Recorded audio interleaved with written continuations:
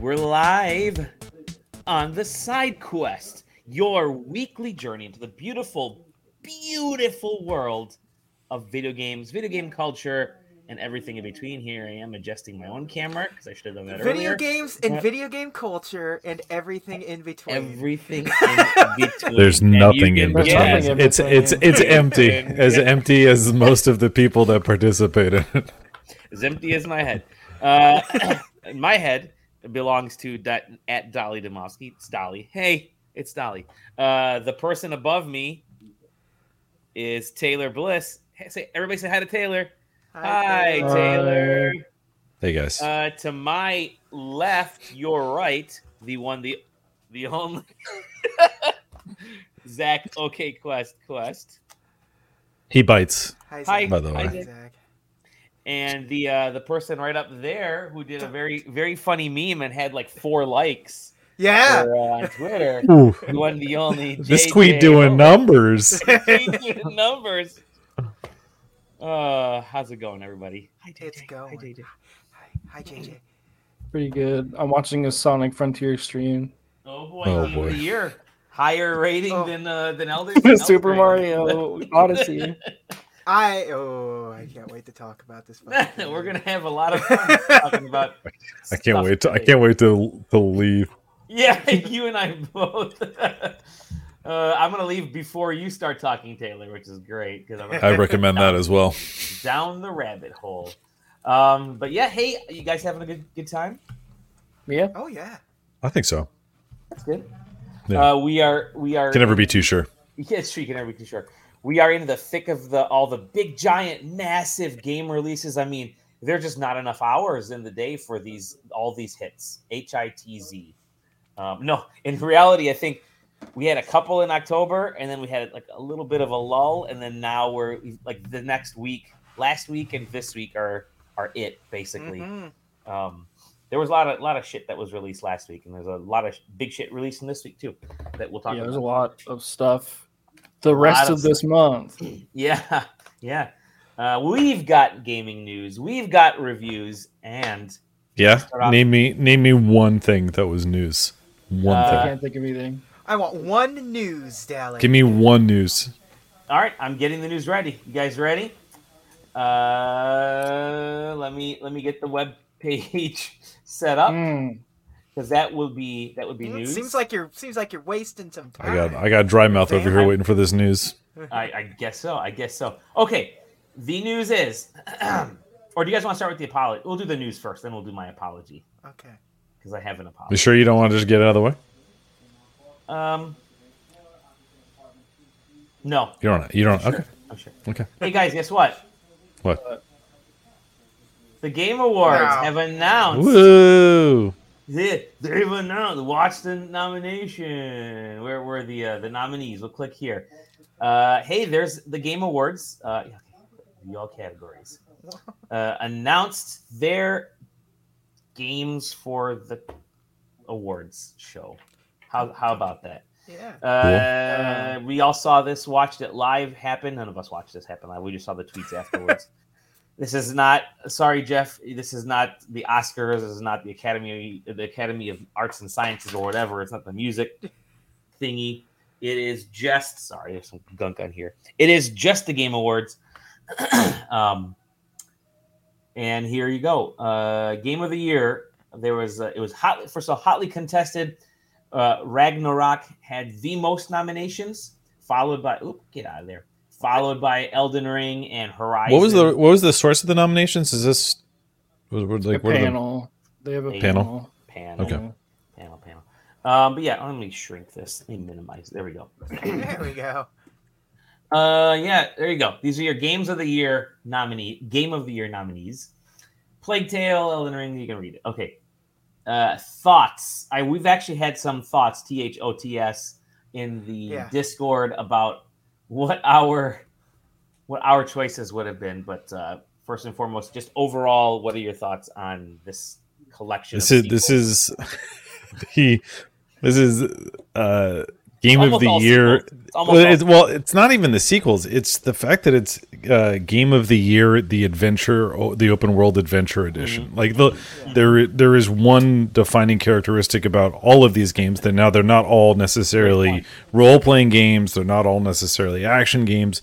They all, however, are all open world adventure in orientation primarily.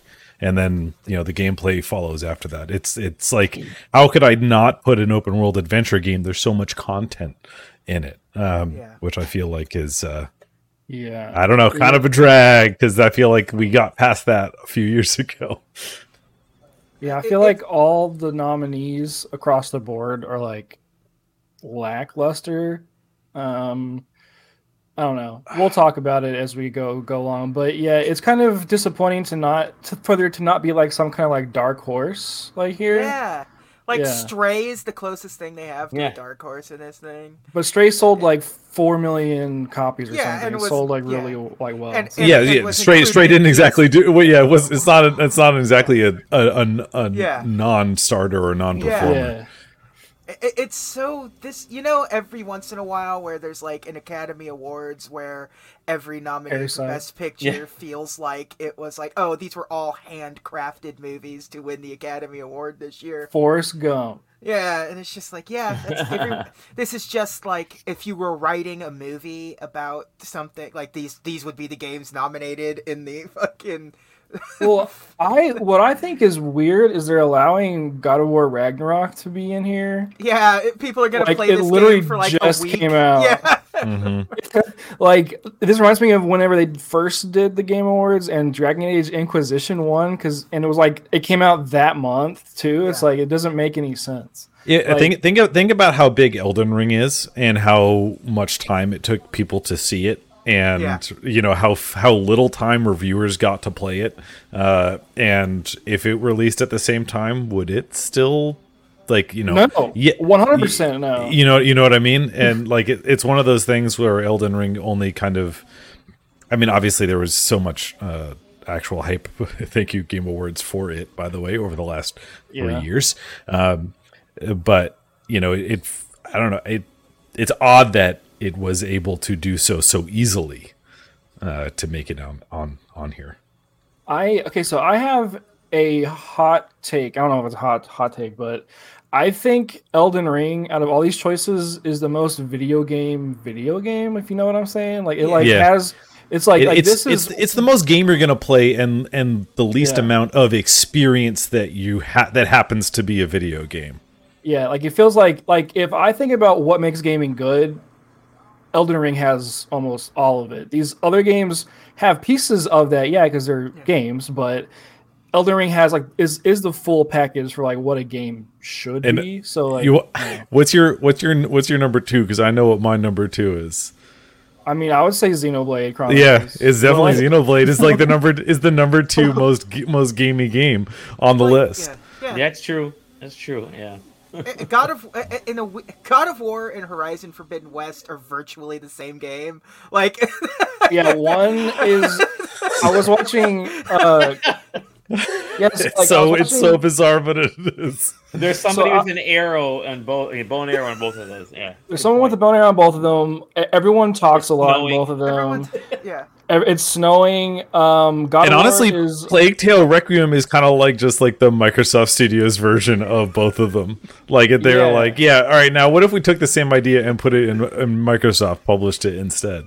Well, it's like God of War is a Disney ride. Like that's what God of War is. It just kind of shuttles you down this like line. It's a theme park attraction. Yeah, and that's what makes Sony games what they are. They're all these Universal Studios like Rise. Yeah. Horizon is at least there's stuff to do besides walk down the hallway. Like so that's true. I don't know. It is the most open worldy of them.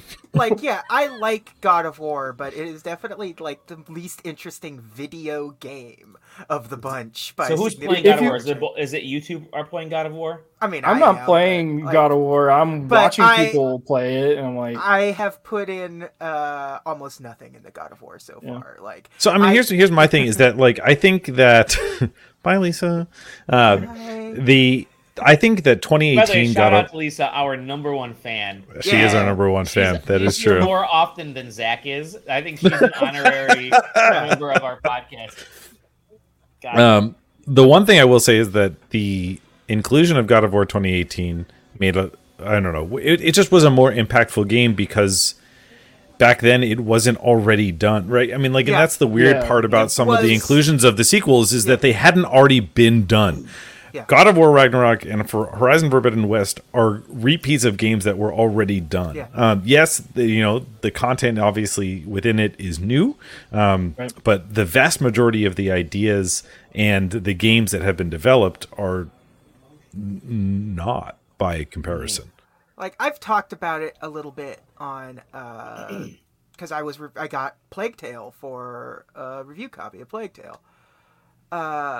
That's a great story. I really enjoyed my time with Plague Tale, but it's the exact same game. It is the exact same game as the previous one. The story's better, but like again, it's by the time you're at the end of that game, you're like, I've been playing this exact same thing for years now. Like literally, like this is a game that came out a handful of years ago, and now I'm just playing more of it, and it's. Elden Ring was the only thing on this list that really just felt like wholly unique in its approach to being a video game. I just want to preface this by saying there's nothing wrong with like a hallway simulator walking game. I love those games, but like if I want to talk about the best game, the game has to be a game. Like there has to be something else there besides the story. Like I don't play God of War for the story. I play it for like. But like so, God of War used to, I'd play it for the gameplay, and then now I play it for the story, and then it's like, because the original God of Wars played well but had a shitty story, and now they have a great story and play like shit. Yeah. It's what's interesting is that. Oh, by the way, Zach, did you actually post the video link in our so people can watch? And where? You did. You have the event details in there. But, I mean, I can copy. Oh, you got the Twitch. One person is interested. Okay. Sorry. Continue. It's you. It's me. Anyways, they boot me. Yeah, maybe some actual links will be helpful, but that's okay. No, we'll next time. Listen, we're new to the podcasting thing, to the social media thing, to the website thing. It's all what even is social media? Am I right? Yeah, we're still catching up to it. What's Twitter? I don't. Nobody knows anymore. Actually. Yeah.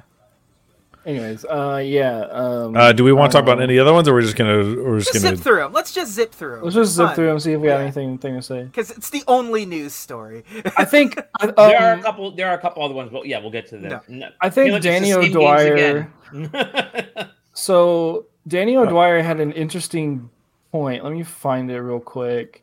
Happy to see Immortality on something though. Mm-hmm. That's if you're gonna talk about game direction, you want to talk about a game that actually has the most direction in it. It might be Immortality. Immortality actually is something that has like a very obvious director. Granted, I feel like we can't harp on God of War Ragnarok being a story tunnel and not also credit it for how much direction it has because there's a lot of it. It's only got the one direction though, and that's forward. It's all one take, which is like it's a single hallway fight. Best narrative, okay. Yeah, these are all right for that. Did they only have a list of 10 games to choose from? That's what I said. There's only like the 6 games that were released, and then because so we're I saw this list, and I admittedly I did not go and actually look at all of the categories on the site. So I just complained. But that's the like important thing number one to do. But the one thing I called out is a game like Norco. And like the fact that a game like Norco doesn't make it onto best narrative is kind of weird. Okay, here's the way let me flip back here real quick. These are the 6 games. Game of the year. Go ahead, pick whatever one you want out of those. from here on out, pick the game that's not part of those original 6 games. Yeah. Right? Immortality, that wins here. Repeats all of them. Wins again. Look at that. Best art direction. Scorn. Scorn. Gotta win. Scorn, yeah, baby. Go back. Let's see. Metal Hellsinger, that wins. For best score? Okay, so let's see. Okay, so go back again. Okay, go back again.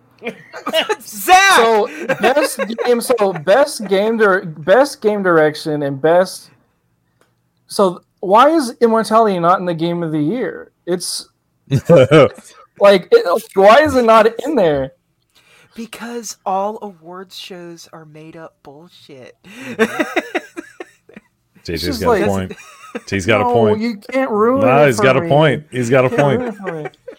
I voted for Scorn on best art. By the way, It's certainly the most. It's the most interesting. You can not like it, but it's the most interesting by far. It's the most standout of all of them. I couldn't tell you a single thing about Bro, the why score best- of Plague Tale. Best audio design, Call of Duty Modern Warfare 2. I bet you that every competitive player would disagree. Where are those footsteps coming from?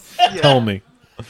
Gran Turismo is probably going to win. 7, guys. I mean, Gran that Turismo 7. because they at least, we know they put too much time into their audio design in Gran Turismo games. The Call of Duty team, one of the guys who's like the head audio guy is one of my friends on Twitter. I don't know.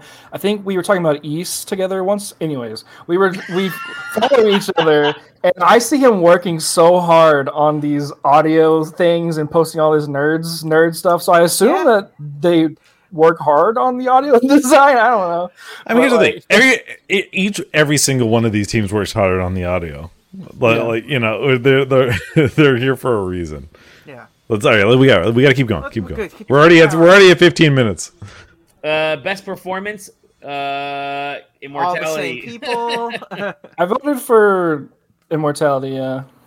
Games for impact. Okay, these are Citizen games. These are video games. These are video games. Yo, games for imp. Well, show me the description on for thought provoking. Where's Norco?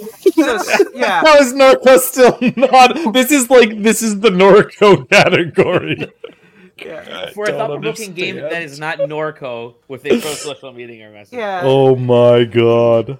I can't believe that this category exists without Norco on it. Best ongoing game. I mean, the best ongoing game is just like, this is just an excuse to give Final Fantasy 14 another award, to be honest. Fortnite the win, it seems like every year for the longest time. Listen what's not on here. Overwatch, which is kind of interesting. Yeah, there's no Blizzard games, which is like... No Blizzard games. Yeah. No, I mean, yeah. Best indie, actually not a bad category or a selection of... I'd say, okay, here's what I say. Drop Stray. Hello, it's in everything else. Add something else in there. Yeah. I mean, at the same time though, like, you know, how do you not? If you're going to classify Stray as an indie, how are you going to not put it in this category and nominate it as Game of the Year? Right? It's kind of, it's kind of messed up. Yeah, I mean, every single one of these games is phenomenal. Like I'm wearing a Cult of the Lamb shirt right now, so obviously Cult of the Lamb was really good. I love Neon White. I still go back Lamb. to Neon White. Yeah. Hey, guess what, guys? What? From sick. It said, "Find your love in U City." In U City. Wait, I like this that one's has got a green check mark. Yeah. That means they're verified. Yeah. Awesome. They paid the $8. They paid the $8. Yeah. I'm gonna block that user for right now. I'm glad that Lisa wasn't here to see that. Right. We need to disable some microsystems. Microsystems. Best mobile game. I voted for Marvel Snap because that's a good one. Let me say this: out of these, it's a Yice category. I thought you guys told me there was no Blizzard games. Hold on, yeah. Oh, best mobile game. This is a AAA release. Yeah. AAA release. I guess you could say Genshin Impact is really popular. 100%. It's a AAA game, dude. Yeah. Marvel Snap. That studio is yeah. And that studio runs China. Like I think Marvel. I think Marvel Snap maybe. I freaking love Pseudo. Marvel Snap. I think it's yeah. So. I mean, but that's what mobile games have become, right? That's what they've. I evolved never into. think about Apex Legends Mobile as a game existing until I didn't realize it was a separate thing. I'm surprised Call of Duty Mobile isn't on here as a or Fortnite. Community support. This one's probably going to be Fortnite. This isn't a bad list, though. I don't think it's not a bad list. No, I mean, No Man's Sky is kind of badass because they are all about their community. Yeah. What a good game. Innovation, accessibility. This is interesting. To me, it's I would actually say The Last of Us Part 1. That's what I said. Yeah. People are actually noting some of the issues right now with God of War Ragnarok, especially like don't bring it up. We're gonna talk about the accessibility option to make them not solve the puzzles for you. Basically. Among Us VR just came out. How is this in there? Literally like less than a week ago. Yeah, I feel like I would be surprised if they had enough panelists that have actually regularly play VR games to be able to notch this one out. I don't know much about VR games, but I know that Bone Lab is something special, so that's why I voted for it. Bone Lab is definitely the one on this list. Yeah. Which of these have you played? Have you played, JJ? Any of these? Among Us and Bone Lab. Okay.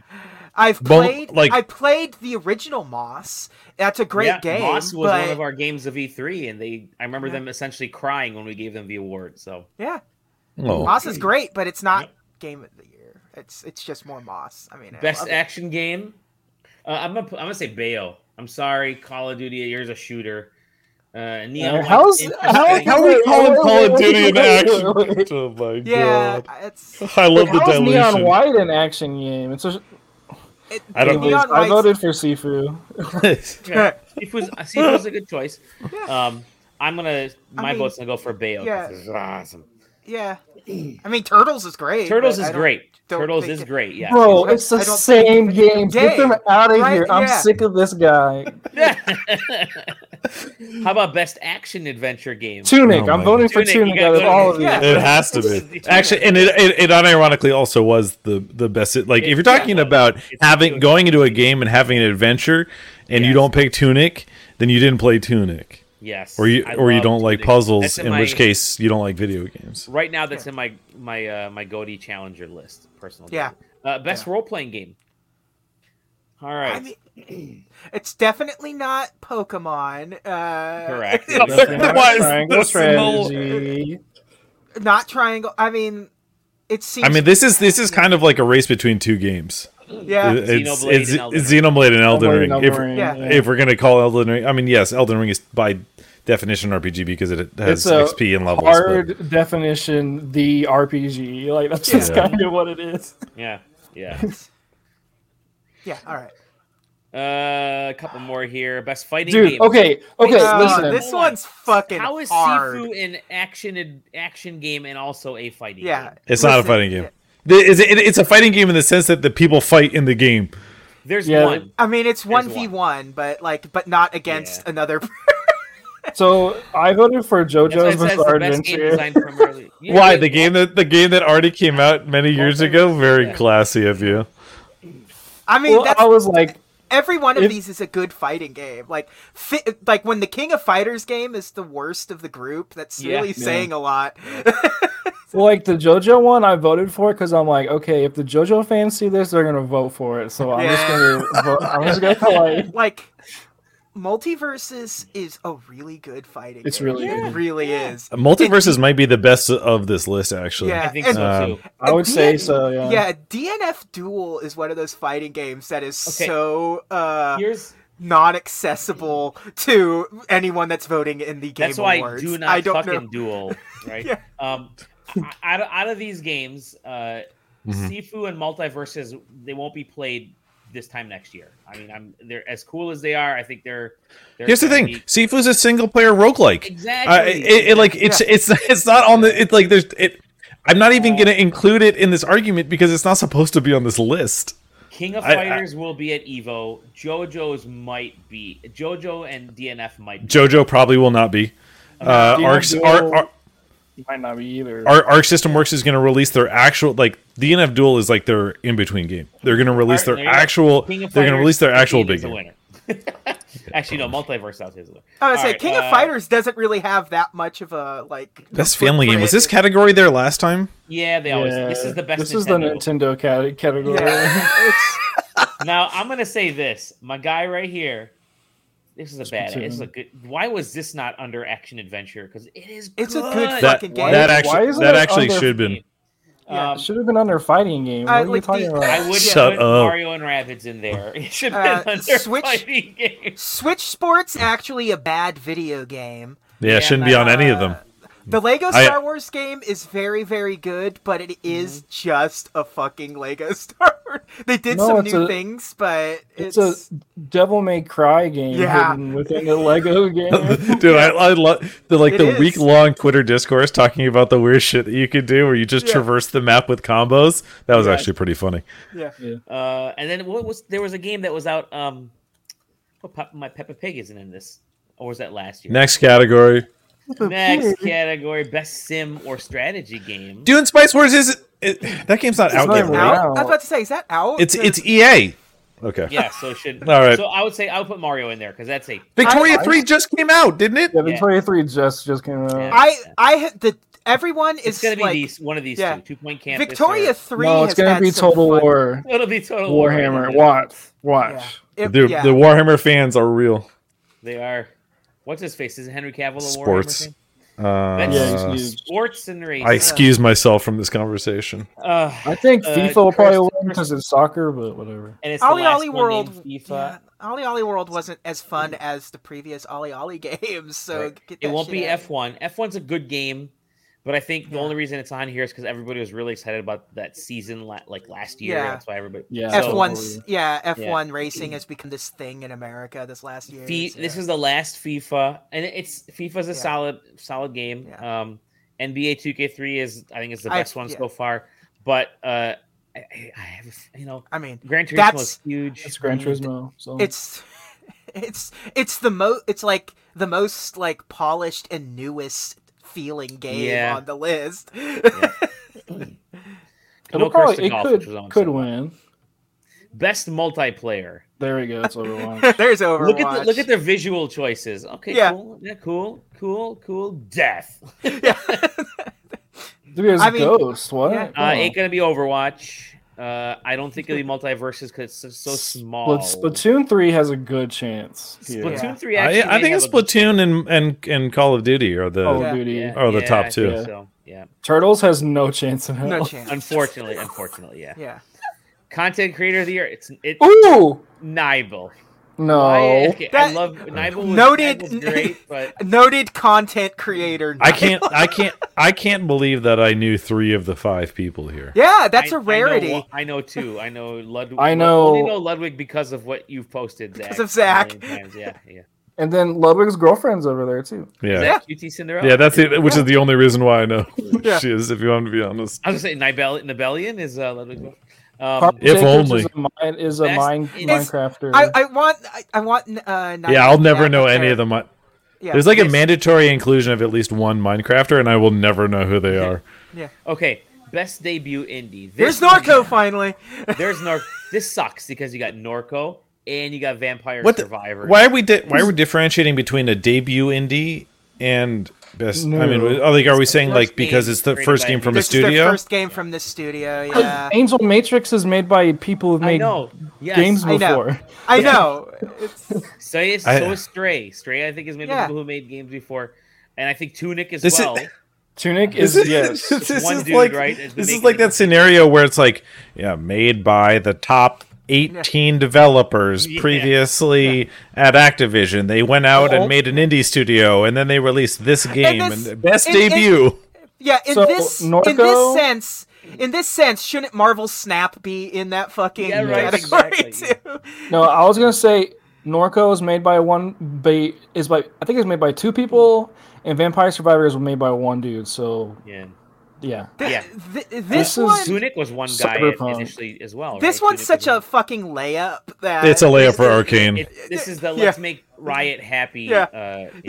It should be Cyberpunk because that's Right. absolutely the best, but most anticipated game. The Jason Schreier thing was awesome because Legend of Zelda award. the Zelda award. And I think it will. I can't believe that it was previously on the list as sequel to Breath of the Wild, and now it here. Yes. It was so predictable that it literally just showed up. Final Fantasy 16 is gonna win. It's Hogwarts not. Legacy is on there, guys. Just no Hogwarts Legacy. Best esports game. No Interesting. Overwatch. Hell yeah. Hoorah. Yeah, actually, the inclusion of one of the quote unquote largest esports organized esports scenes being Overwatch not being included in here is But they put again. We got to make Riot happy. Let's put a couple of Riot games on. No, Valorant is inarguably a larger esports game than Overwatch is right now, even though OWL exists. Yeah. And but I would definitely would have put Overwatch in there. And Valorant is a huge VTuber game. So. Is it really? Yeah, Yes. I wouldn't know. I still have our Apex.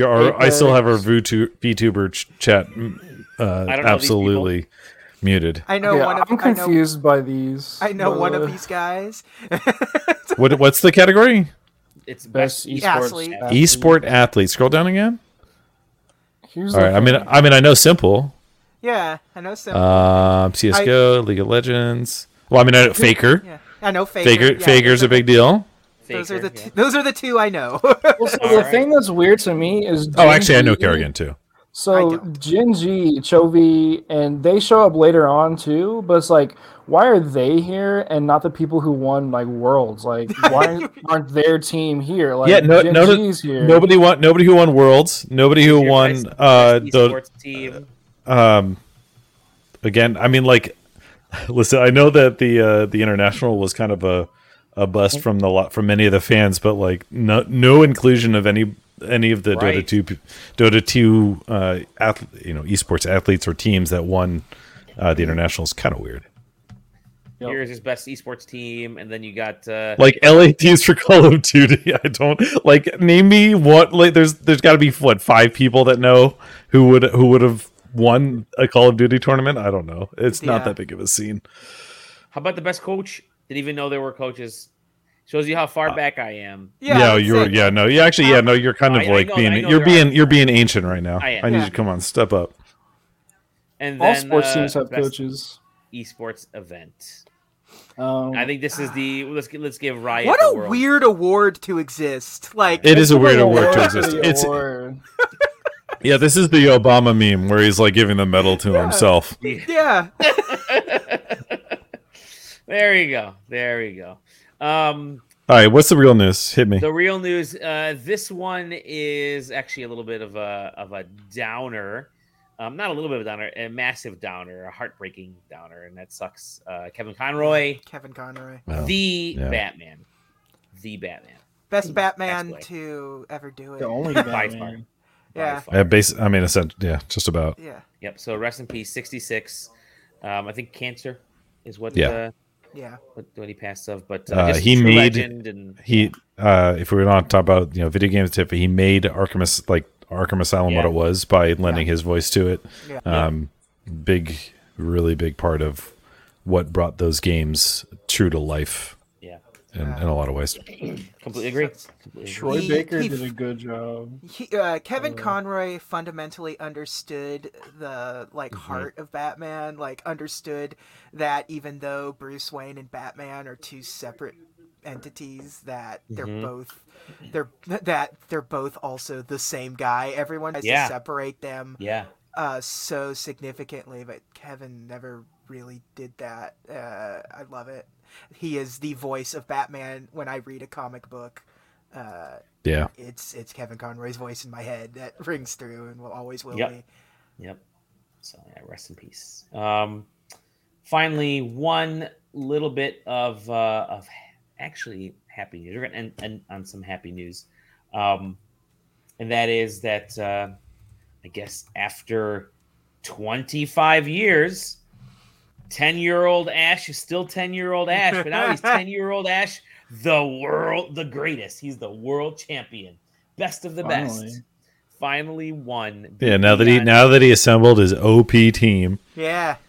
Let me just say this. Got my Pikachu is so strong. The timing of this, that they timed it perfectly with the new Pokemon game coming out, is... it's almost like it's a highly planned multimedia franchise. Yeah. Almost. No, but for them to have him do this and lead into that game, I think is just yet another way that they're going to market and sell the crap out of stuff. So, but yeah, no, it's almost like they're a highly organized multimedia franchise.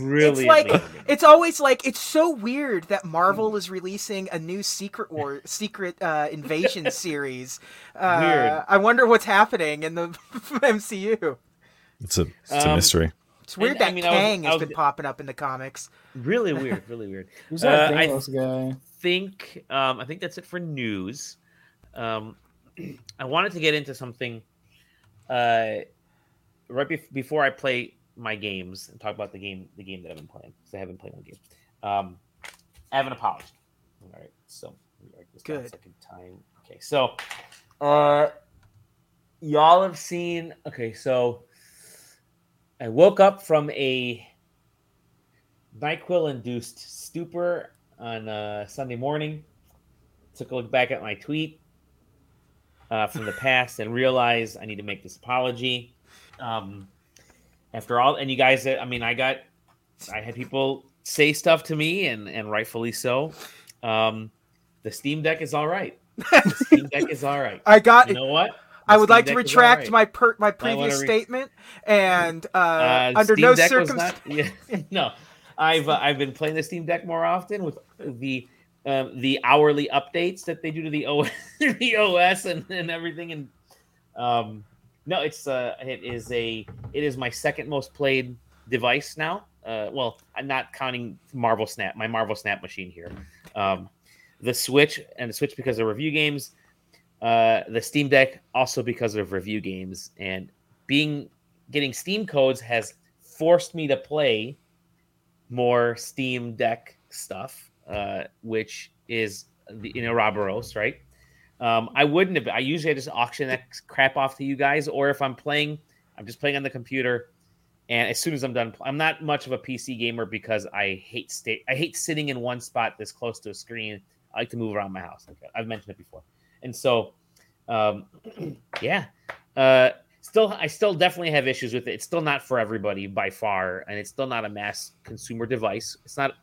It's not comparable yet to consoles because of the back end, all that kind of stuff. We know that, and I've mentioned that in the past. But I think it is the premier entry into PC gaming by far, and for folks that are remotely interested in PC gaming, I would get I can wholeheartedly say get the Steam Deck, because they're available now. You order it, and you're gonna get it at some point in the next few weeks. So that's it. Steam Deck is good. That's my apology. But I'm picturing the drill tweet of the apology not accepted. Under any circumstances, gotta hand it to him. You know what? But I did want to get into the game that I've been playing, and this is part of this podcast is going to be a retro heavy podcast. And JJ's going to talk about something that he can finally talk about. I'm going to talk about something first, and that is I have also been playing a retro game for review. I've been playing the Oregon Trail. I got a review code. I was very, very interested in this. I did not know you were playing it. This game's actually a year, almost 2 years old, year and a half old at least, because it showed up it was on Apple Arcade. They brought it over to Switch. Almost, exactly the same game. The only difference is, and this is where I have my one major gripe. It's not fucking touchscreen on the Switch, and you want this game to be touchscreen, which the buttons are designed, the UI is designed to be touchscreen, but it's not touchscreen. And when you're hitting select, sometimes you have to press B or X or A in order to select certain things. Anyways, let me talk real quick about Oregon Trail. Oregon Trail was the first PC game that I ever madly fell in love with. It was like 85, 86. We had we were just getting into computers. Let me restart this sucker so I can kill these 2 minutes. Just getting into computers in elementary school. We had the Apple II GS. I remember the computers lined up, learning how to use a mouse. And the Oregon Trail was the game that once you completed your assignment in computer class, which was basically learning to type, and Mavis Beacon teaches typing and all that kind of stuff, you got to play the Oregon Trail, and you could die of dysentery if you really wanted to.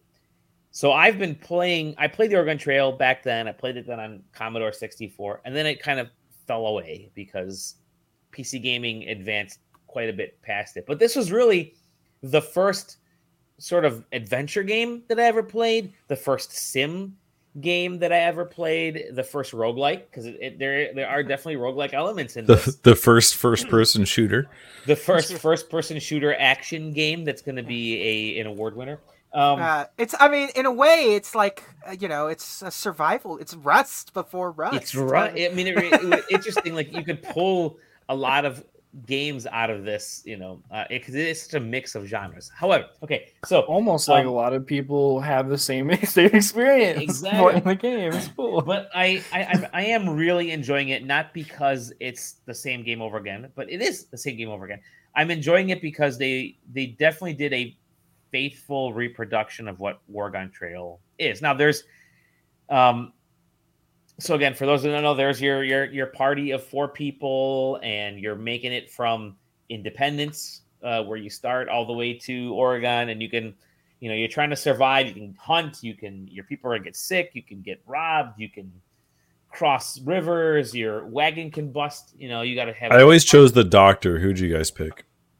They have a doctor in this, so you can actually mix it up because you can get a doctor, you can get priests, you can get carpenters, you get all. Yeah, but when you played originally, what was your go-to? Wait, dodge the question, Dally. It was a doctor. It was a doctor. Because JJ? The healing, yeah. I mean, yeah, the healing, the doctor. Although, easy mode was always being like the banker, like the. Zach, you're a Zoomer, so you never played Oregon Trail, so I'm not going to ask. No, you. I played. Oregon is a state. Yeah. Sure, you did, buddy. It's just below.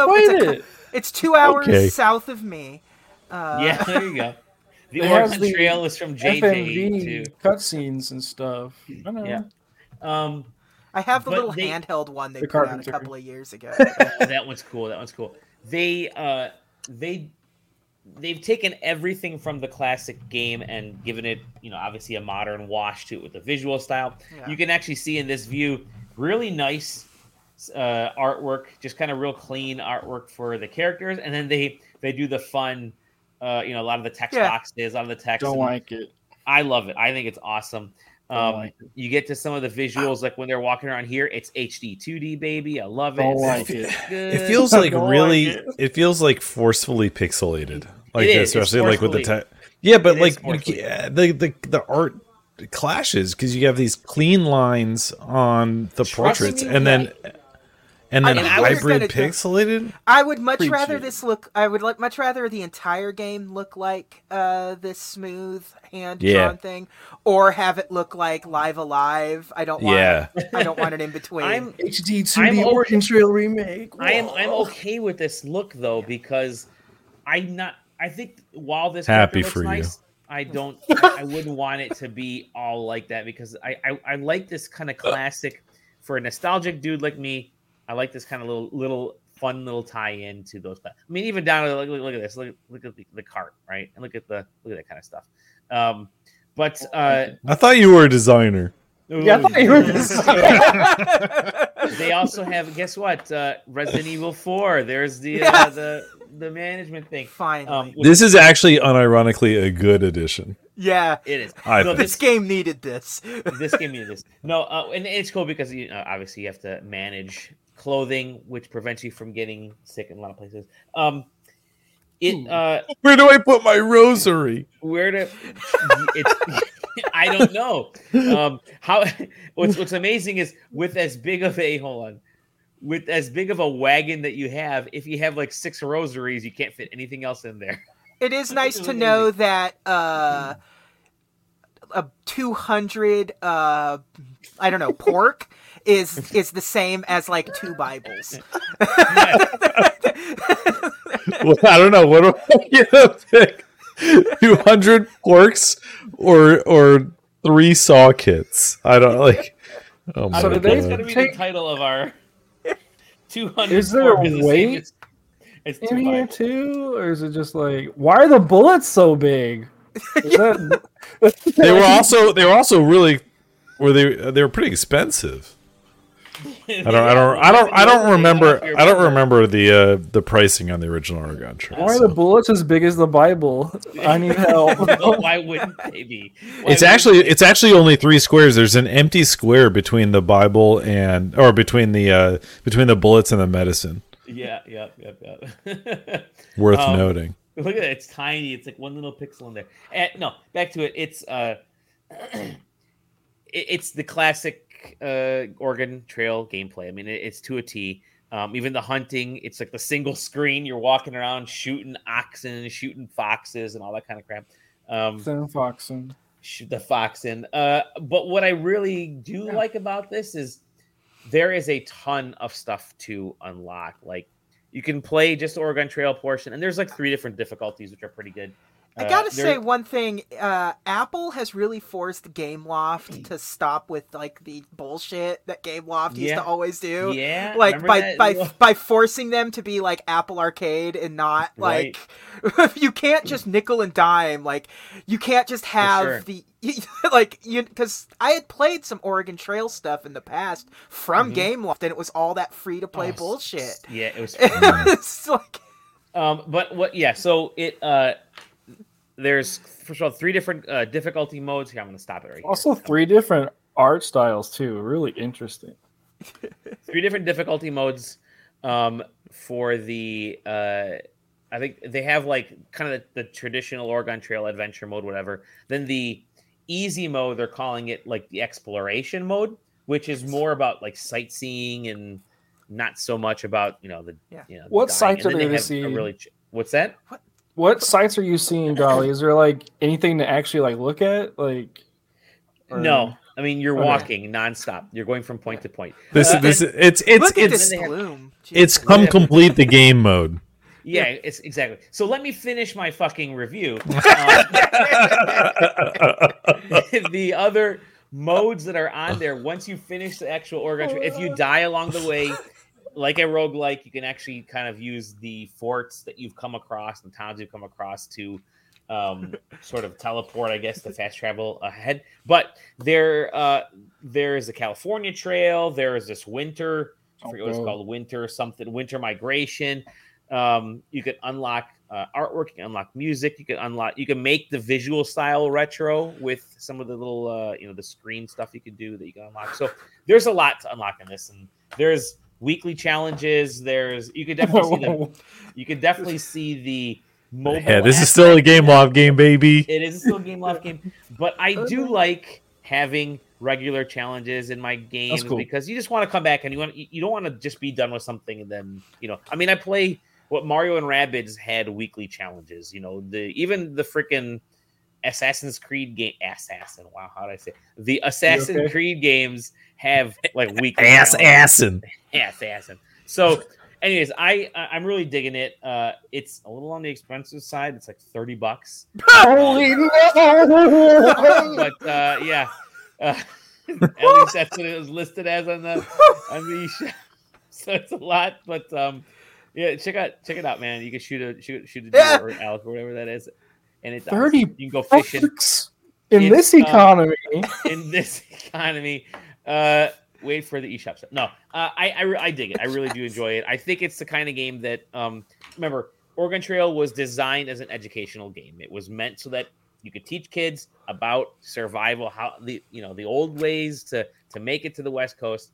And they've done a pretty good job of updating it for modern without going overboard on the hardcore mobile free-to-play BS. I think because it's $30. Hey, you know what? Jesus. Better not be. Wait for a sale, baby.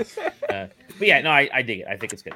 That's it. That's my review. Yeah, Oregon Trail's fundamentally good, and I like the idea of if even you not completing the game is the point because it's supposed to show you how hard it was. How hard it was, to do this. Yeah. By the way, some of these names, Nathaniel.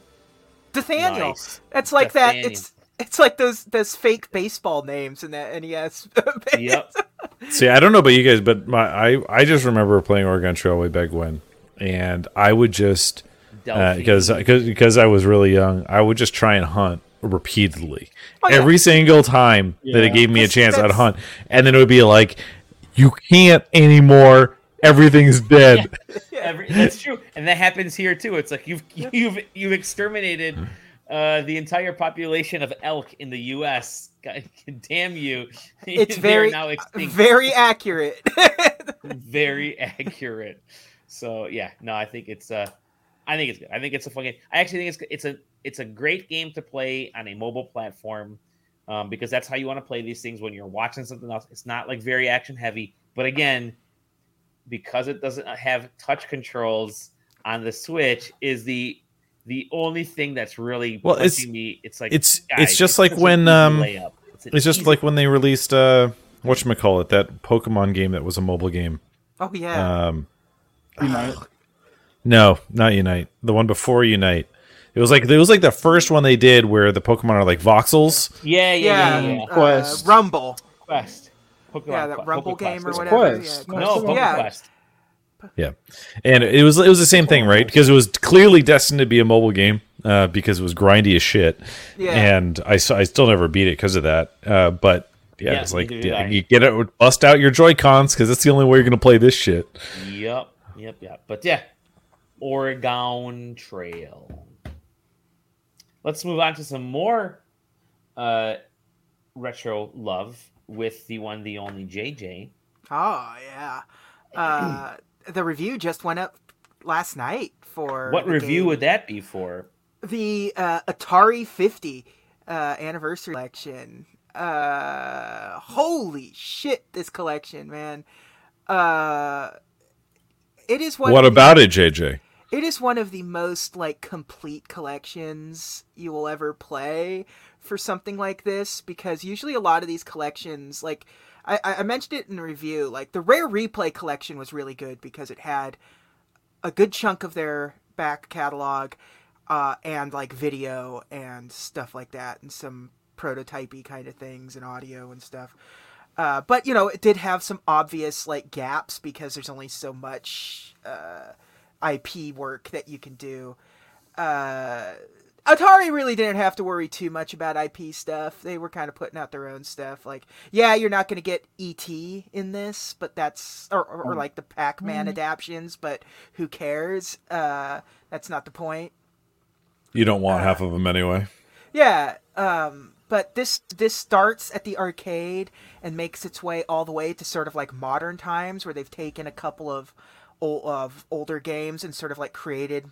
There's like, there is a remake, not of Haunted House in here. There's it's called Haunted Houses. There it is, Haunted Houses. Yeah. There's like a vector thing that kind of mashes up a few different classic vector games into it, and there's. I think I'm seeing in this trailer here, JJ, a lot of the reasons why this one stood out from some of the other collections that you've reviewed over the months and years. It's got about an hour worth of documentary footage in it where they're interviewing the developers. Not like you're so used to having these things come out and just be an interview with Nolan Bushnell. There he is. Right. But this one's actually talking to the people that, you know, boots to the ground making these games, talking about the history. They don't shy away from the bad shit that happened.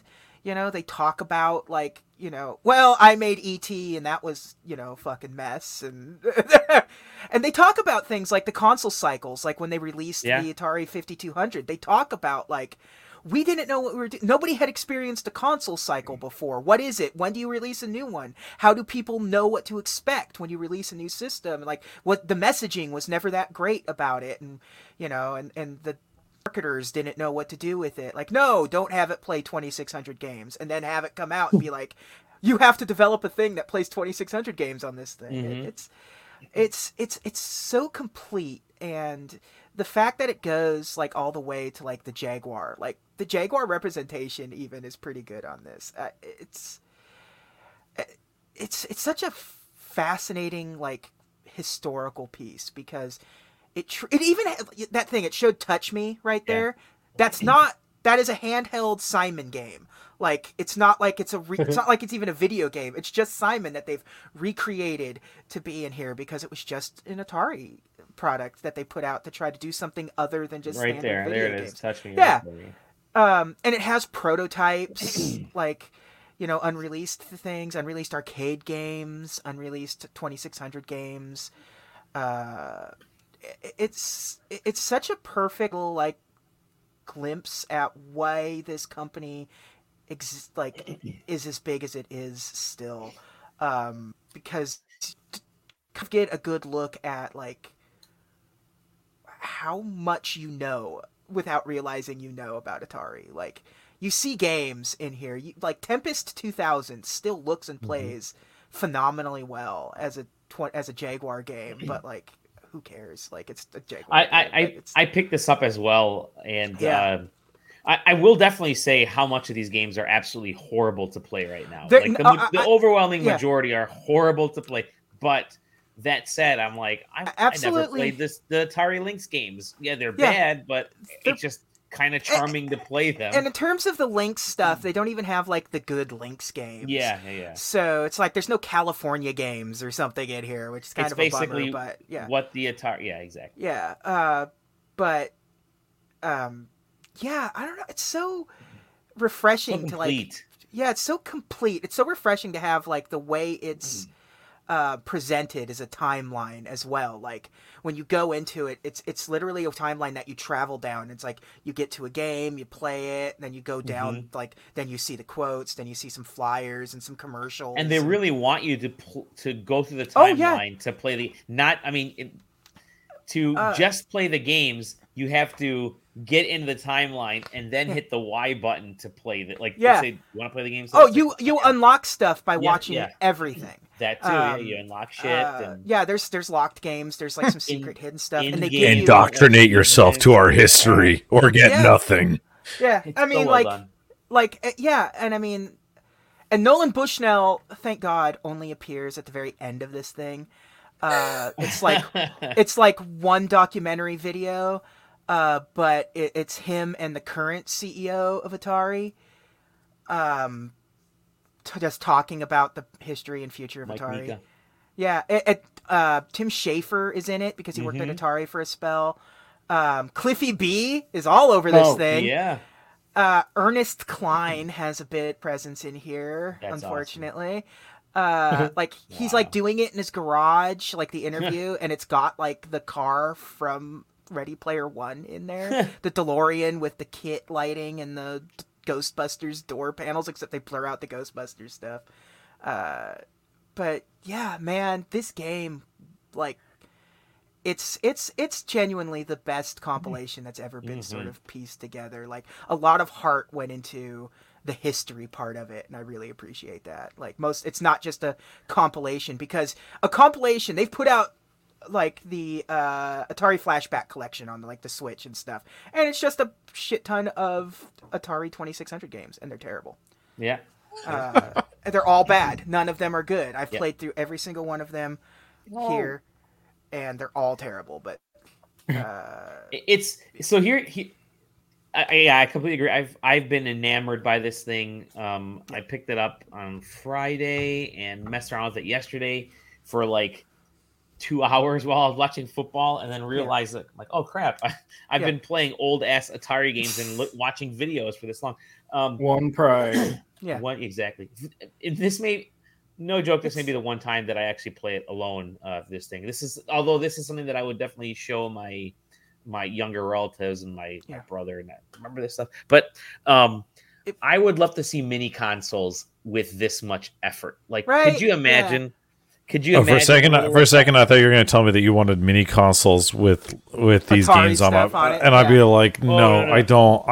No, I don't those want already it. exist. But I love it. They're the original mini consoles. Atari Exactly. isn't putting out flags for the last fucking 20 years. I'd love to see mini consoles with this type of effort that shows like the NES feels mini, right? Just say, here's the development. You can sit back, you can watch a documentary, you can especially because Nintendo still has a good chunk of those developers still there. They don't even have to reach out and go find those people. They're still there. Yeah, it's nice. There are stories to tell that haven't been told yet, and I've seen pretty much everything Atari that they've ever out, like documentary wise, and there was still some stuff in here that was interesting to see these developers talk about. It was so interesting. It was fun to have like an entire video titled "Did They Do Drugs at Atari?"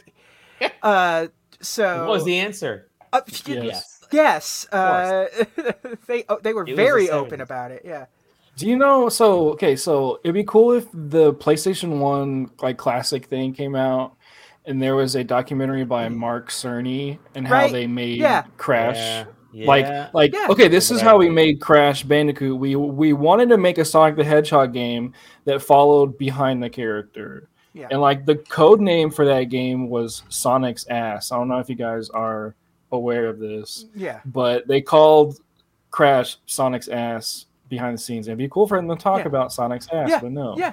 We don't get to have that. No, we're being being held from Sonic's ass at all times. Two things to go with this. This one feels like actual like preservation thing. It doesn't feel like it feels like it's a museum first, game second. God, yeah. And second of all, speaking of Sonic's ass, I have been playing Sonic Frontiers. Talk about it. And this is a video game. What are you playing on Steam? I am playing it on Steam. Okay. It is absolutely incredible. It is actually a genuinely fantastic video game. I am having a blast every second I play this game. I don't know what it is. It's every single bit of media I've seen about this game. Oops. Oh, so good he had to go. Return me to my people. Talking about Sonic. But the thing about it, every piece of media that I've seen about it so far looks like one of the dumbest games that's ever been made. And it kind of is. I mean, it's funny because a lot of the things that I was like constantly making fun of, like the skyline being such like janky looking with random rails and stuff, like in context of the game actually makes a lot of sense. And does it though? It does. It does, because you are in a corrupted sort of computer cyberspace thing. And the more map way to spoil it. Yeah.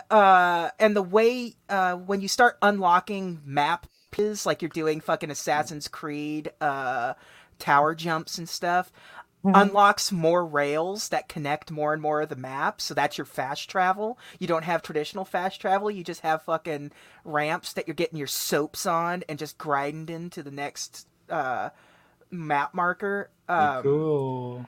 The gameplay is like, it's ridiculous. Okay, the fact that so the fact that there wasn't, like, I'm assuming that was like the Green Hill Zone version of this game.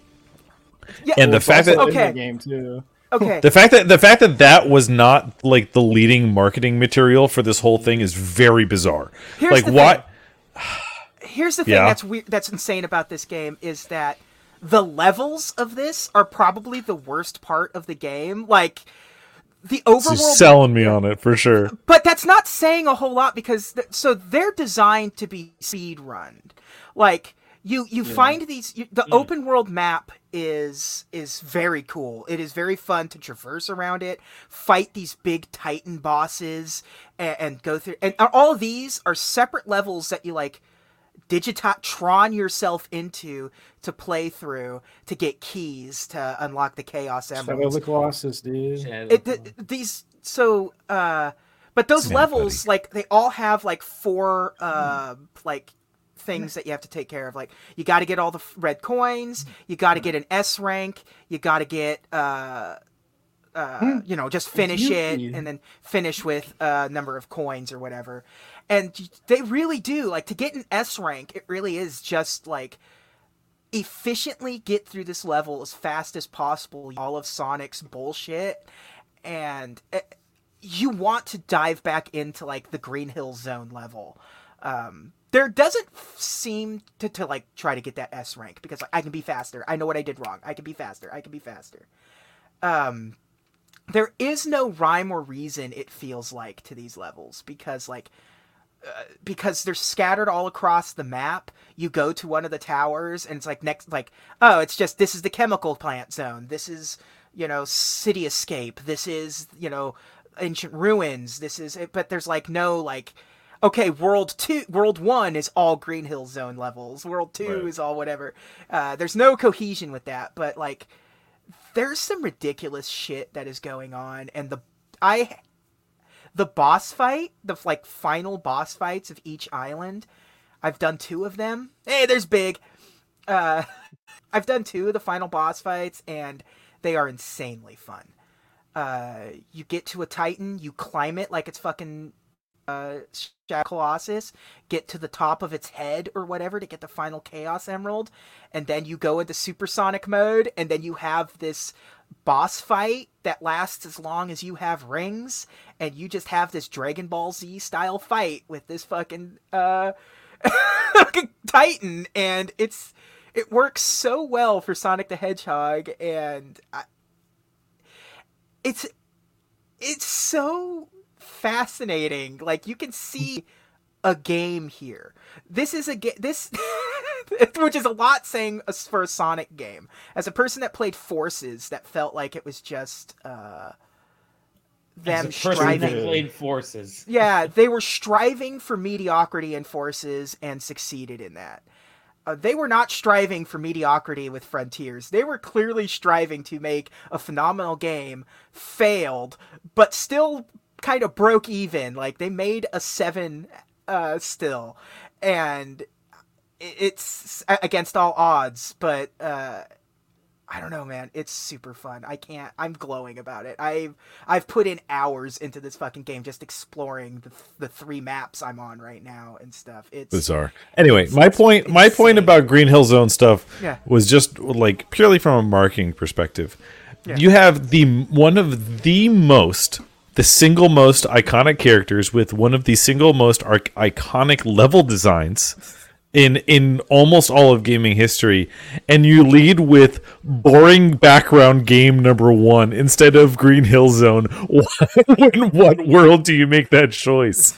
I just don't understand. I can only think because the Green Hill Zone stuff is barely like represented. It doesn't matter, JJ. That's the beautiful part. It's marketing. Like, it doesn't matter. It doesn't matter. Even if Green Hill Zone only exists for 30 seconds, that's what you put in there to be so that people are like, "Oh shit, Green Hill Zone, let's go." You need to play Snake in Metal Gear Solid 2. Yeah, it's just, but like the overworld maps are actually like really fun to explore. Like the actual like. And you let people find that out when they buy it because they think they're going to play Green Hill Zone. That's what I'm saying. I think you're going to get a Brutal Legend situation with that, where people are expecting that, oh, this is going to be a fun action game. Then get it and be angry about it. And then I think the word of mouth of this game has been insanely positive. After release, release, because a lot of the marketing was one of 2 things. It was the cyberspace levels, or like the earliest of early overworld map stuff, where like a lot of the map isn't unlocked yet, and so like it's just like this mess. And the performance has gotten increasingly better throughout the years, like throughout the days. I mean, like it started off real rough, but like after launch, there was like at least one kind of significant patch that seemed to sort of fix some of the stuttering issues, but it still kind of runs like trash at some time. Does not run very well on Steam Deck in the slightest. The shaders are busted. So on Steam Deck. that's the one problem that's going to happen with Steam Deck, and this is going to be the case with especially newer games that come out every time. Anything that's using, especially DirectX 12 and stuff like that. Steam Deck games are always going to look pretty poopy because of shader issues. Yeah. So unfortunately, that's going to be like when it's pretty like consistent. Yeah, when the sun is up or going down, or because it has a day-night cycle on the map, a live day-night cycle. So that's interesting for a Sonic game. But when the sun's going down. It is a seizure warning on the Steam Deck. It is it is flickering like crazy. Like the shadows of the sun going down are creating some real it made me sick. I don't even have like that kind of like flashing light problem, but it was making me sick. So yeah, that was a problem. It's obviously not present on stuff. And I'm sure Zach, did you watch the Digital Foundry video? That Switch version. Holy shit. It's a good video because the guy is like, I really like this game, but I don't know how to explain it. It's just, it's good, yeah. It's a good video, yeah. But I'm just saying that this game is on the short list of my favorite games of the year so far, surprisingly. I didn't expect it. I hated Forces. I hated... I hate Sonic and I want to play it. It is unironically, it is by far, in my opinion, the best 3D Sonic game that they have ever made. I realize that's a low bar, but Sonic Adventure is more nostalgic to me than it is. Like, I recognize it even then as a bad game, but this is actually fun to play. Here's a fun little tidbit about this game. So there's another video game called Phantasy Star Online 2. During the development the development of this Sonic game, they offloaded Phantasy Star Online 2, they released New Genesis, which is like the new version of the game, open world sections. I get an email every 2 weeks about it in my SideQuest email box. Yeah.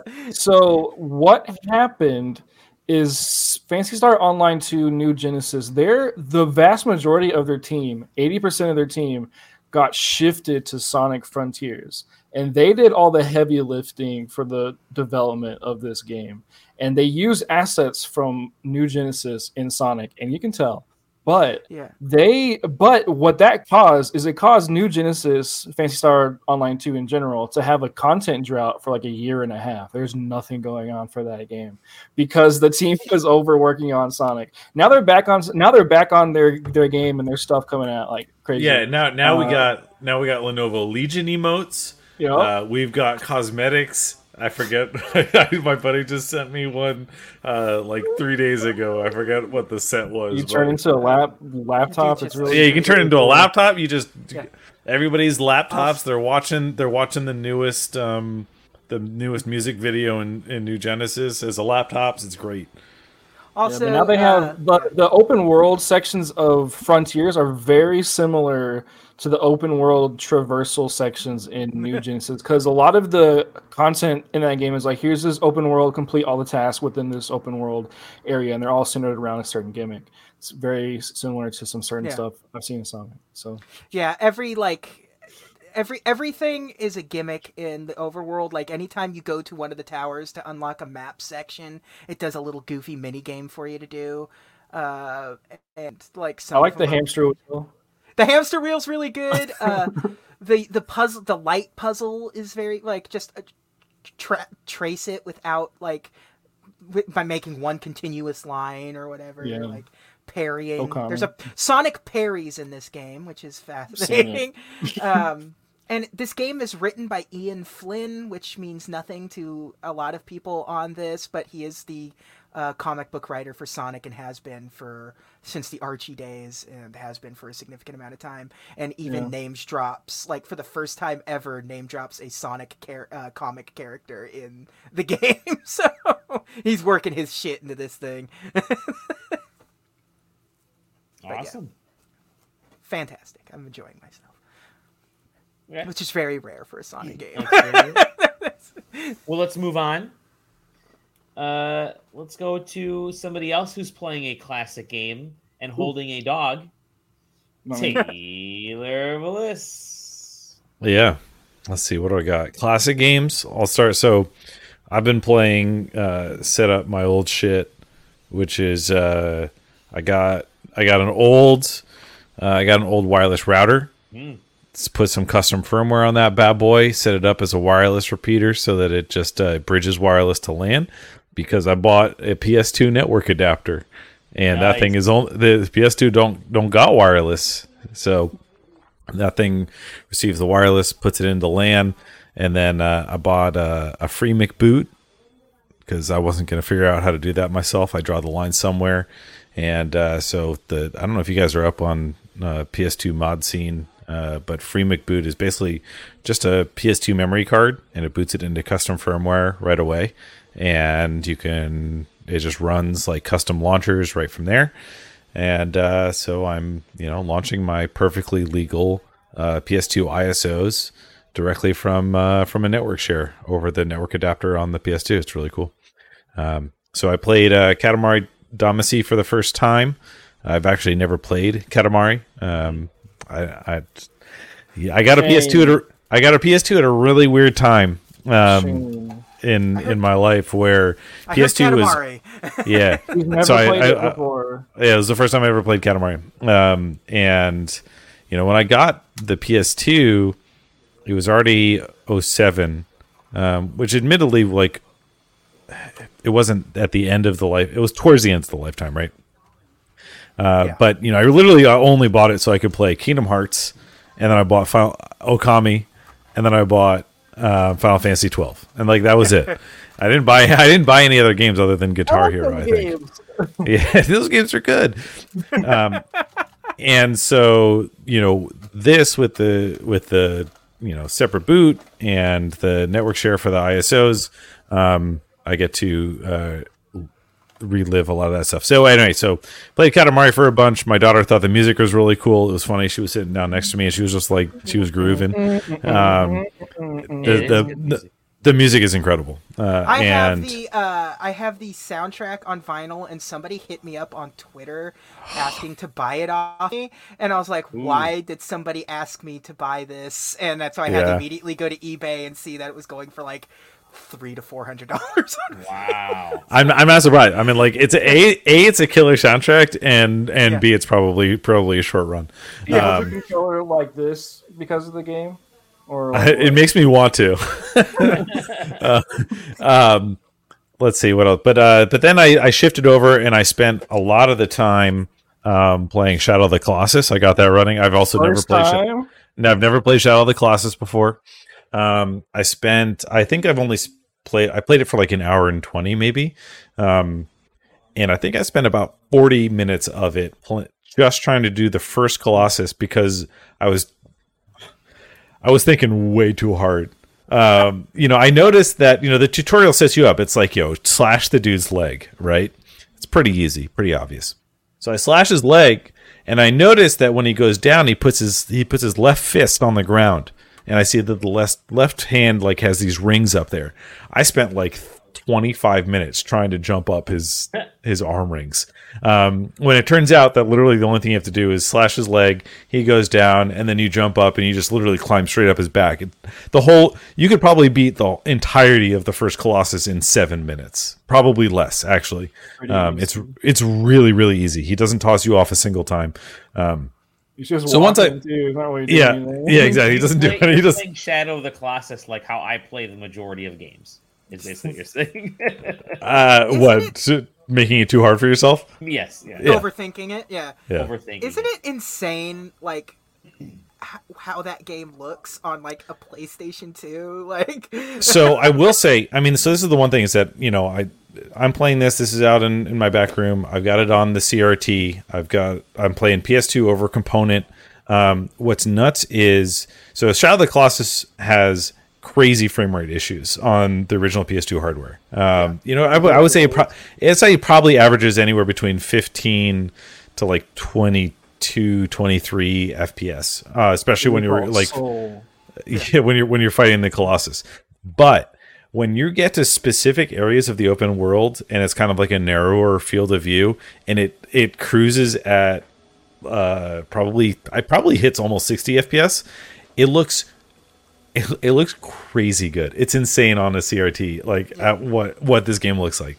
And it's funny because when I was setting up for it, I was looking at screenshots of Shadow of the Colossus from PS2, and it looks like dog shit. It looks so bad. All the text looks unreadable, but it's so crisp on the original format. It's crazy. But yeah, the frame rate is clearly an issue. But I was willing to PlayStation 2, not much you can do. Yeah, like this game when it came out must have been like, did you guys see what they put out onto a console? Which is probably what it was. So I did that. I installed Windows on my Steam Deck. I got Persona 5 running there natively over Game Pass. I'm going to throw this out here. There is a weird issue, and I'm assuming that this is a DRM de novo issue. So I got it running, booted up twice. It was working, played for maybe 40 minutes. Just to make sure that everything was cool. I tried to come back later on after I had put it to sleep a few times and stuff like that. And I would try and launch it, and it just nothing would happen. You know, I'm a system admin by day, so I was diving into like Task Manager and Resource Manager. I could see that it was trying to launch the actual executable from where the game is located with Game Pass games. I'm not going to go into the details of why it works out. It gets weird, but it just wasn't launching. So I tried to look it up. I Googled it. There was one Reddit thread of. I love Reddit. Yeah, it's incredible.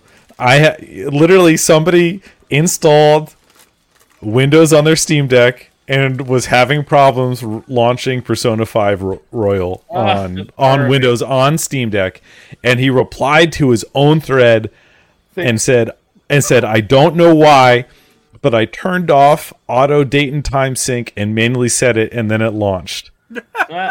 And I turned off auto. It didn't launch, but then I noticed that after I turned off auto, it went back to like a different time zone. So then I manually set the time. Literally, I guess I must have clicked play recently. As soon as I set the time, it launched. It was booting immediately. So I think that de novo does a time check, and like with auto time on Steam Deck specifically, maybe there's some weird driver that does a like a clock sync or something like that. I don't know. Who knows? I'm not going to speculate. But so I got that running, and then I also just yesterday or today. This is going to lead into my last game that I've been playing. Mm-hmm. I got Chiaki, which is a bless you. Thank you. Which is a client installation for so like Mac, Linux, Windows. It is in the same way that Moonlight does streaming over GeForce. Chiaki does local streaming. It treats it as if it's a Sony device for PlayStation consoles. So you can load this program called Chiaki on your Steam Deck, and you sync it up with your PlayStation, your PS4, your PS5, and it functions as a remote play client. And so I got that up and running. It's the first time I've turned on my PS4, I think, in almost 2 years. And then all of a sudden, I was downloading Kingdom Hearts 3 RE Mine DLC, and then I played 2.5 hours of RE Mine DLC. Which I will say, I don't. You had to consult the lore master, by the way. Yeah, I had to. Well, I mean, I didn't even ask you all the questions I had, but I remember very, very little, for one thing, and The other part is that it's not the greatest DLC yet. I mean, at least all the parts that I've played are quite honestly pretty bad. You literally, if I don't remember how long it came out, like what was the time span between the game and RE Mind, but I've been 2 years. The first hour and a half, 90 minutes, is literally replaying all of the final encounters of the entirety of the base game. Yeah. You're just clicking through all of the so like, let's say hypothetically you didn't buy RE Mind until you wanted to wait. You didn't play Kingdom Hearts 3. You bought Kingdom Hearts 3 and RE Mind together. You finished Kingdom Hearts 3 and then you jump into RE Mind. You literally are about to replay the exact same shit that you just did. It's bad. It's not good. It was designed fundamentally as a thing like, okay, let's remind people who haven't Enix type of thing. Yeah, like let's remind people who haven't Mind for a reason. Mm-hmm. Yeah. Yeah, it's not good though. Like it's not a good game design choice. So it does the thing that Kingdom Hearts does where it's like the important stuff is at the beginning and then the other important stuff is at the end. Everything in the middle is filler. That's what it is. So I got to the filler part. That's what I was doing right before I hopped on the show.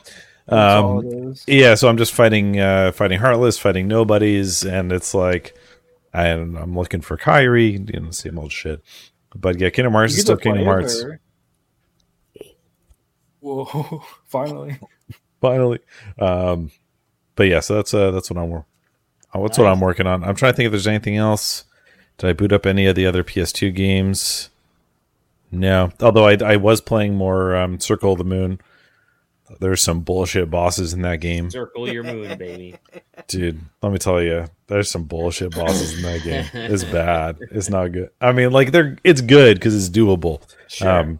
But they were stretching as they would tend to do for handheld games. They were stretching stuff out like, why don't you go farm some more zombies? I'm like, I don't want to. I don't want to. Yeah, games are good. Awesome. Zachary. It's my turn. Tell us. Okay. What you've been First playing. Of all, let's start with the review game that I have been playing. Well, one of them I can't talk about until 12 a.m. tonight, so you're gonna have to wait. But the other one, Shadows over Loathing. Context is it over or over? Yeah, Shadows over Loathing. Okay. For context, there was a long time ago, 2003, Kingdom of Loathing was a browser-based MMO where it's like the joke was we're never going to update our website and it's a game and it's like all stick figures. And so that kind of started as a joke, had a really passionate community. I was one of the people that played the game because I played a lot of browser-based games on my computer when I was young. So I played that a bit. 2016, West of Loathing came out, which is like, it's a spin-off of that universe. And kind of what these games are known for are like their wordplay, story, jokes. It's just, I don't think they're British, but it feels British, like that kind of, witticism humor. So it's funny. I like that stuff. I like wordplay. I like kind of cheap, corny jokes. It's really, really good. Sure. The game uses the media of like a video game to like make jokes. So they're just things you have to see, but it's really funny. So West of Loathing came out. It's a cowboy. You play as a cowboy RPG in a town. It's like a turn-based game. It's really simple, but not like too simple. There's some character building and things, and yeah, it's just a nice little. It feels like a pen and paper game, but it's not. It's So yeah. Show us some of that. Show us some of them graphics, Dolly. There you go. This new one is inherently more interesting to me because it's like you're a paranormal investigator and. Here he comes, man. Cosmic horror, and yeah, it's just really funny. You find cursed items and you like bring them to a like a decursed humidifier machine, and you go inside them items and you Decurse them. Decurse them. Yeah, like Decurse I found a cursed fedora and I brought it to the machine and I figured out what was making this item mad. I went and it's like a bunch of trees wearing fedoras that got killed by a lumberjack, whatever. Like, yeah, it's just really fun. And yeah, they're really simple games. Like the stat management, there's stats. Like it's not like it's like a hard, but there's still like stats to look at and manage. Like whimsy, mysticism, muscle, something. Is else. it an adventure game? Has it got RPG-ness to it? It's so it's a side-scrolling RPG. So I mean, it's kind of like Paper Mario. You kind of think of it like that. I don't think of it like that. It's like Paper Mario a lot now that I think about it. Yeah, it's love it. I love it. Really, it's just really funny. There are times in the dialogue where you're talking to yourself and you like have to count and you just keep counting forever and ever. Or they're like, there's this one part that is showed in the trailer where it's like there's 6, like you dream and there's 6 lockers and it's like you look in each locker and then it's like, wait, there's a 7th locker, but there's also an option to not make that option too. So you can like change your character's perception of the story and of the game by just like making things like that. So you say there's a 7th locker, and then the game goes, no, there's not, and then you can go, yeah, there is, and it says, okay, look in the 7th locker, and it's your homework. You forgot to turn it in. It's like, oh man, that sucks. Like it's just stuff like that. It's just really interesting and like fun, kind of like fourth wall breaking humor. Yeah, so the inherent plot hook is you're a paranormal investigator. Mm-hmm. There's a Cthulhu-like thing happening in like this 1917 like New York City-ish place. You're trying to find your uncle. So very just kind of like a classic kind of investigator story. Cool. Yeah, it's really fun. Excellent. And there's also a lot of those choices I was saying too is like you get a lot of stats and things like mysticism, muscle, all these things, and there's items around the world that you can only access if you have certain stats. So there's a lot of like, oh yeah, at the very beginning of the game there's this thing, I want to go back to that. So there's a lot of traveling around, exploring, lots of stuff to do. Your decisions kind of influence the rest of the game in really fun ways. There's multiple endings. Yeah, it's super fun. I think West of Loathing is on Game Pass, so check that out. They're very unique games. Look forward to your review. It's a stick figure. No, yeah, I need to play. I love it. Yeah, no, I've played West of Loathing. I beat it whenever it came out in 2017. I just need to play and beat this one as it's on my list. But cool. It's and they surprise dropped it, which I thought was actually kind of funny. Yeah. Like, oh hey, by the way, 5 years, 6 years later, whatever. It's like 5 years of them being quiet, and they're like, hey, here's a new one. Yeah. I always love the aesthetics of this, just because it was so basic. Cool. Yeah, there's just one part where you go into like a journal, like you go into like a newspaper printer, and there's like a bunch of desks, and it's like Jerry is handing out pink slips to people who are writing stories that they're not supposed to write, and you like walk around to all the desks, and it's like this guy is writing about how corruption in the banking industry is like, you got a pink slip, and then you walk to the boss's desk, is like, I'm gonna karate chop Gerald's desk, and then you like walk further to the right, and the desk is like in half, and then you walk up and like Gerald's desk is cut in half. So okay, like it's just really really fun. So nice. Yeah, and then the real game I've been playing. Oh, Sonic Frontier. There's more. There's more. This game, whoa, okay, so Tactics Ogre Reborn. Oh, you're playing it. Yeah. it's a doozy of a game because it's like I wasn't aware of like kind of like the historical significance of the game. I've played it before, haven't beaten it, but I played it before on the PSP. Okay. And the 2010 PSP release, right? Yeah, the 2010 remake of the SNES version that is now being remade for the second time, I guess. So yeah, so I played the PlayStation 1 version of Wow. So Tactics Ogre is such an impressive game. The people who worked on this game, for one, made Final Fantasy Tactics, went on to do Final Fantasy 12, went on to do Final Fantasy Advanced Tactics, Final Fantasy 14 stuff. Everyone who's involved with this game, Vagrant Story, have done all those games. So they're all games I'm big fans of. And they're all kind of in the same kind of tangential universe, kind of like, hey, like this is like all related weird ways. But yeah, so Tactics Ogre, what's really impressive to me is just the depth of the game is really crazy. But what's really impressive about this remake is because I can't really say much about it in the past, like the stuff that they changed, because I don't have that much experience. But I can say that the remake does a really amazing job of the changes I've seen to make it more modern, but also boost what made the past one interesting to people who already like the game.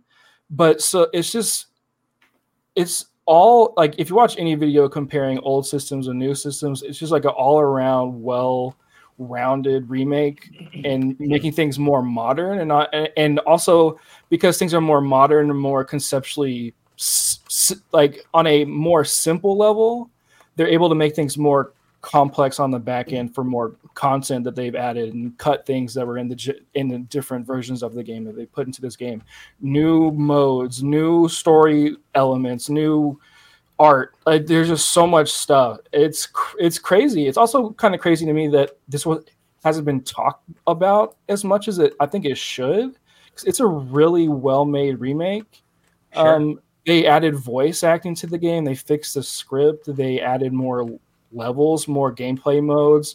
They completely changed how the combat systems like figure out your attack and your defense and all those things like that.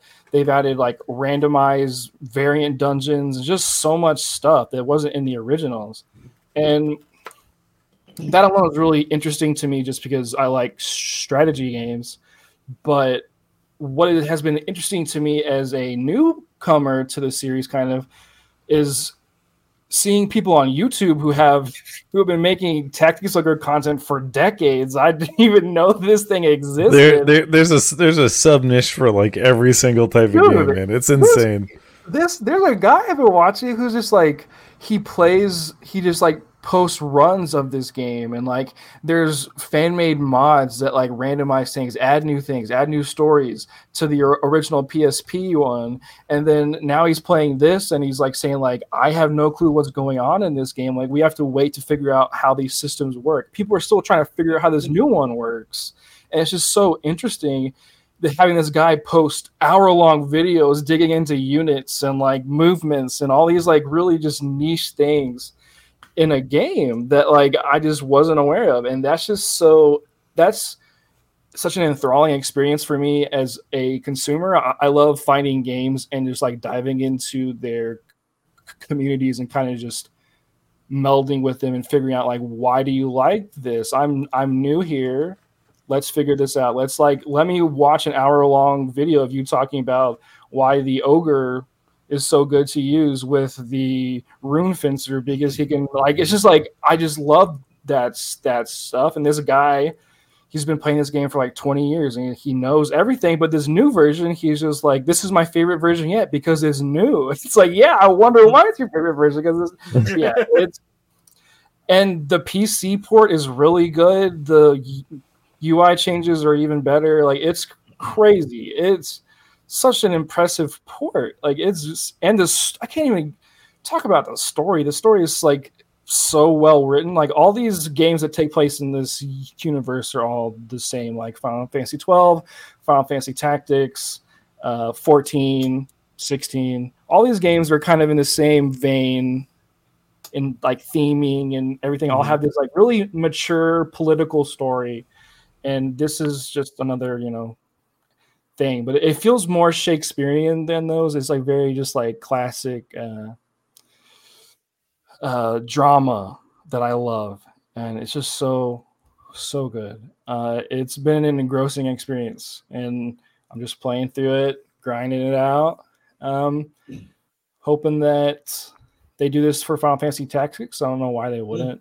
It's the same system, like same engine, everything. Yeah, and I know I complained about the art style when this first got revealed, but actually playing it, it's not as it's not as distracting as I thought it would be. It looks really good in motion. Yeah. And also the artist, dude, let me read the things he's worked on. His name is Akihiko Yoshida. He has worked on Ogre Battle, Tactics Ogre, Final Fantasy Tactics, Vagrant Story, Final Fantasy 12, Final Fantasy 3, Final Fantasy Tactics, Final Fantasy 14, Bravely Default, Nier Automata, Nier Gestalt, Lost Order, Nier Reincarnation, Final Fantasy 14, every expansion. The director and writer, he's written some of the best storylines for 14. He wrote 12. He wrote Vagrant Story. He wrote Final Fantasy Tactics. Like, it's just a banger of a team.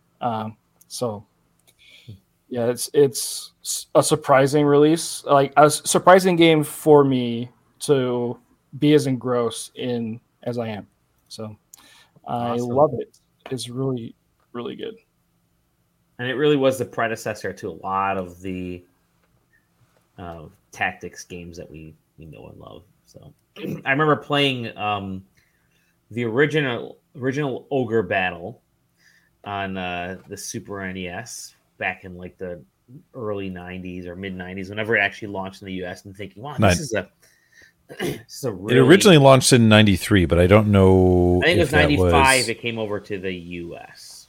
That was okay, yeah. And then Tactics came out in North America in 98. Yes. Okay. I was 4 years old. Yep. So yeah, excellent. Love it. When did the N64 launch? 96. Right. In the US, 96. And in the US. 64 was and then that's what I'm saying is that like, so you've got a game coming out for the Super Nintendo in 1998, because it was originally released in Japan in 1995, and it was ported over to the Sega Saturn in 96. JJ, you said you Tactics Ogre on the 64 as well. That's what Dally's talking about, is that like it's so bizarre that the way that some of this stuff goes, because the original Tactics Ogre, that the PS1 version, is a port. Because the Super Nintendo version never came out in America because it came out at the end of the Super Nintendo's life cycle. Exactly. And so we got the PlayStation 1 version in like the late 90s, and then the PSP version got made. Like, it's so fucking ridiculous.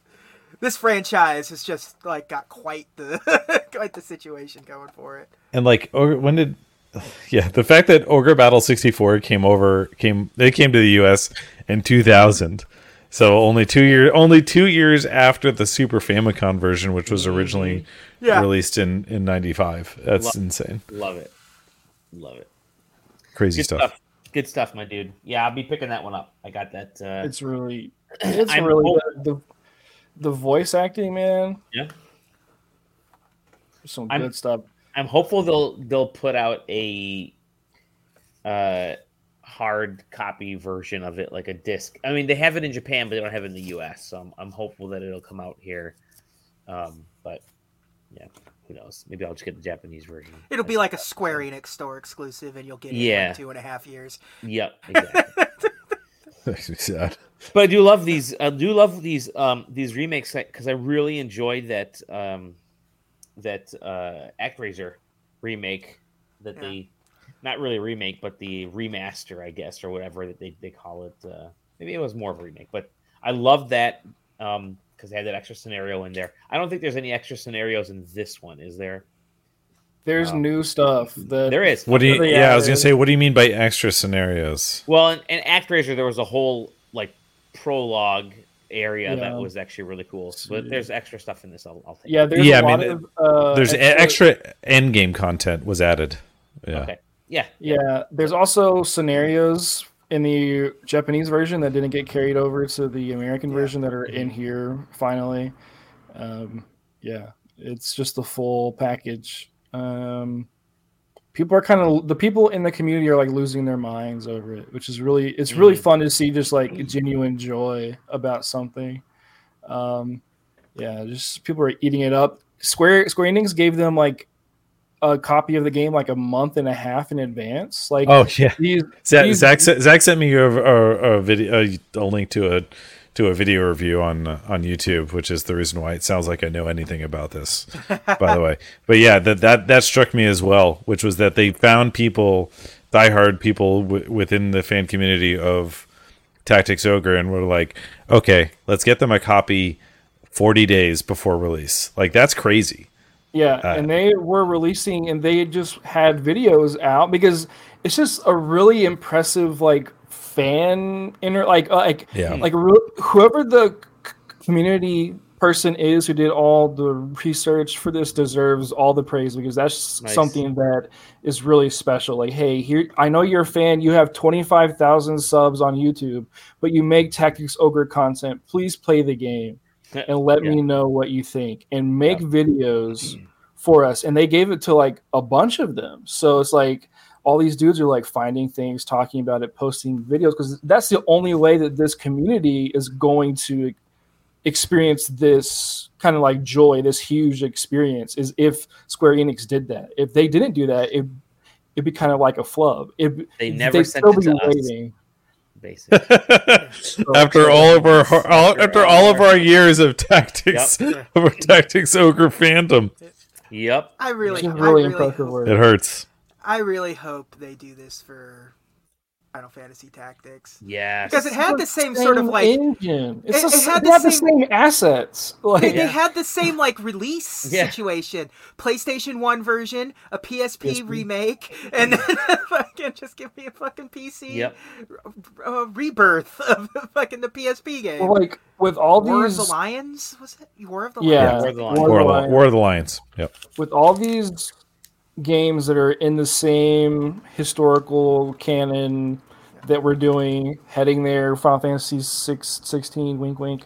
It feels like a natural, like the Tactics is the next one. We have Final Fantasy 14. It's this huge. Square's going through their catalog right now. So I mean, they gotta fund Babylon's Fall somehow. Yeah, exactly.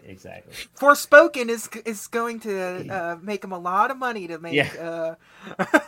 They don't need to make any video games ever again. Final Fantasy 14 pulls in like $100 million from a year, dude. Just chill. Just chill. Chill out. All right, friends. Awesome episode tonight. We can't hit 2 hours quickly. We're only an hour and 47. Something else? No. We're done. Thank you very much. You can find us sidequesting.com, SideQuesting TV on Twitch and YouTube. We're all over every podcast thing. Just look for SideQuesting or the SideQuest. With that said, again, at Dinoski, at Taylor Bliss, at the _, whatever. It doesn't matter. Twitter's dying. We don't care. Twitter's dying. Try not doing a single fucking thing to this website for like 5 minutes. I don't understand this. That meme, accessibility. We'll see y'all in the next episode of The Side. Choices kill my head.